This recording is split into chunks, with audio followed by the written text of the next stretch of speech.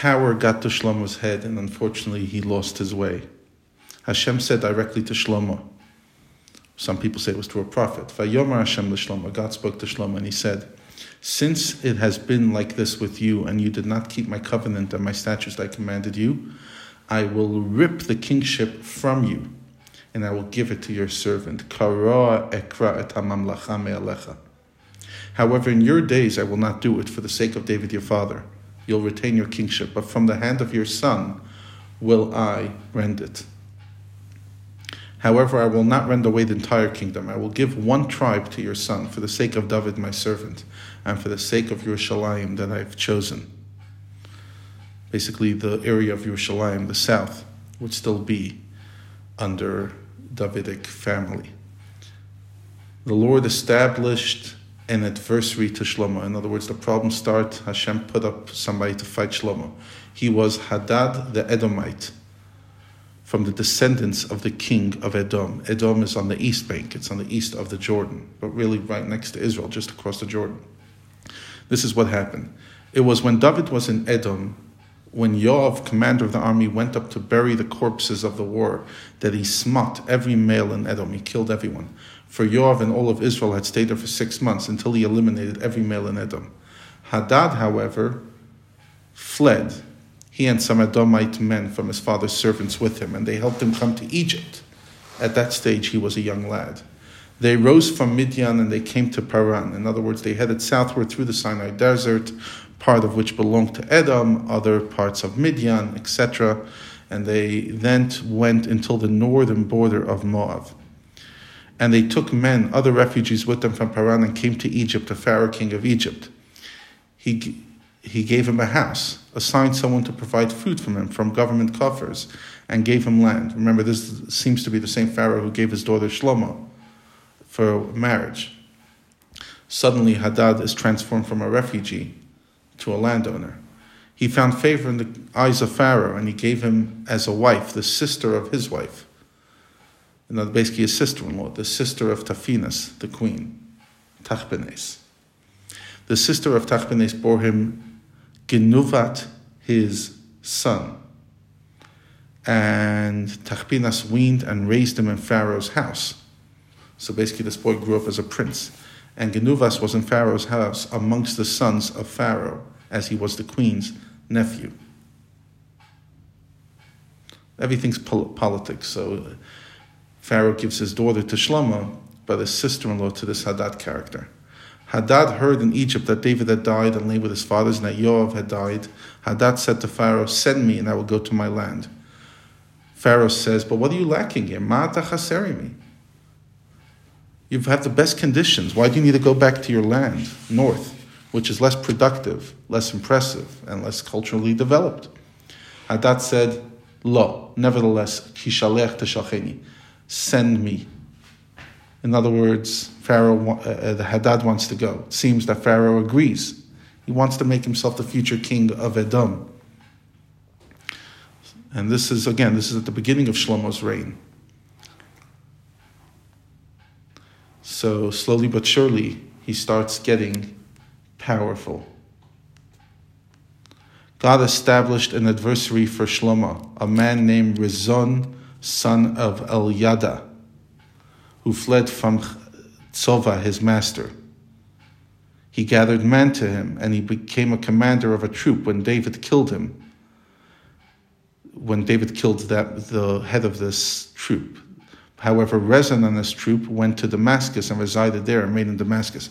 Basically, here's a second enemy. Enemy number one is Hadad. Another enemy is this character, Rezon ben Eliada. He was an adversary to Israel all the days of Shlomo, along with the trouble of Hadad. He loathed Israel, and he reigned over Aram, which is in the north. Rezon ruled from within Shlomo's empire, as Shlomo had built Tadmor, which is northeast of Damascus, and yet Shlomo did not respond. Rezon was a small little king who posed very little threat to Shlomo, but he did cause trouble. Shlomo did not send his armies to expel Rezon or Hadad. His soldiers were mainly focused on security. Another adversary comes, up, and this one would eventually become the most severe. Yeravam ben Nevat, a Jewish person from the tribe of Ephraim, from the small town of Tzareda. His mother's name was Tzeruya, a widow. He raised his hand against the king. So orphan, but he manages to raise high in the ranks. This was the matter for which he raised his hand against the king. What happened like this? Shlomo built the Milah. Remember we mentioned it's to circle the city of David and the upper city. And in doing so, he closed the breach between the two sections of Jerusalem and the city of his father. In other words, before the construction, it was possible to enter Jerusalem from any direction. And its wall primarily served as an aesthetic purpose. Now it turned into a fortified city. Yeravam was a mighty warrior. Shlomo saw with regards to the lad that he was a capable worker. And he cultivated his talent and he appointed him over all the collection of taxes. As Yeravam was the tribe of Ephraim, so he collected taxes from the family of Joseph. It was at that time that Yeravam went out of Jerusalem for some unspecified reason, and the prophet, Achia Hashiloni, finds him on the road. One of them, it doesn't say who, was clothed in a new garment, and the two of them were alone in the field. He was wearing a salma, a long, wide garment. Achia grabbed the new garment that was on him, and he rent it into 12 pieces. He said to Yeravam, "Take 10 pieces to yourself from this garment. For so said the Lord God of Israel, Behold, I will rend the kingdom from the hand of Shlomo, and I will give rule over 10 tribes to you. But the one tribe of Yehuda will be for him, Shlomo, for the sake of my servant David, and for the sake of Yerushalayim that I have chosen. This is because they have forsaken me, and prostrated themselves to false gods, the Ashtoreth, god of Sidonians, the Chemosh, god of Moab, Milcom, god of Ammon. They did not follow my ways, which were right in my eyes, to follow everything I told David and the way he followed me. I will not take the entire kingdom from his hand," he repeats, "despite his sins, for instead I will set him as a prince.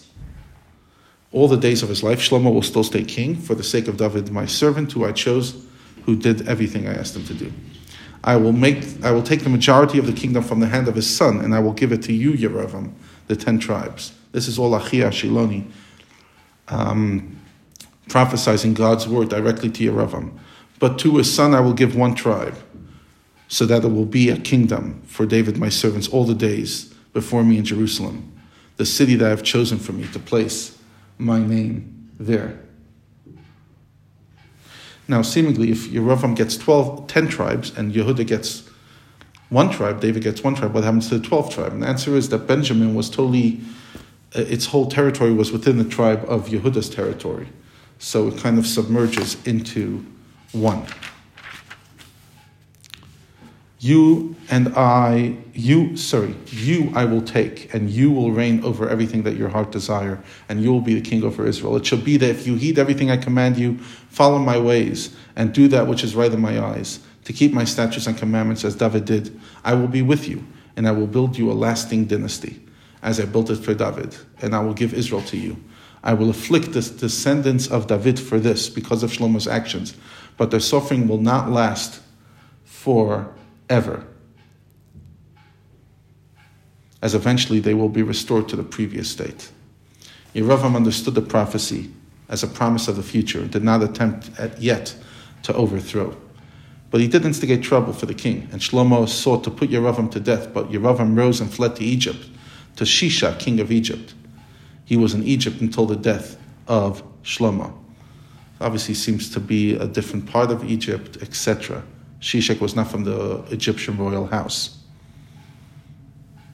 Obviously, it was easier for Yeravam to find refuge with a king who did not have any marital ties to Shlomo. The rest of the matters concerning Shlomo and everything that he did in his wisdom, are they not written in the book of Chronicles of Shlomo? The days that Shlomo reigned in Jerusalem over all Israel were 40 years. Shlomo lay with his fathers, he died in peace. He was buried in the city of David his father. Rechavam his son reigned in his place. And all hell breaks loose.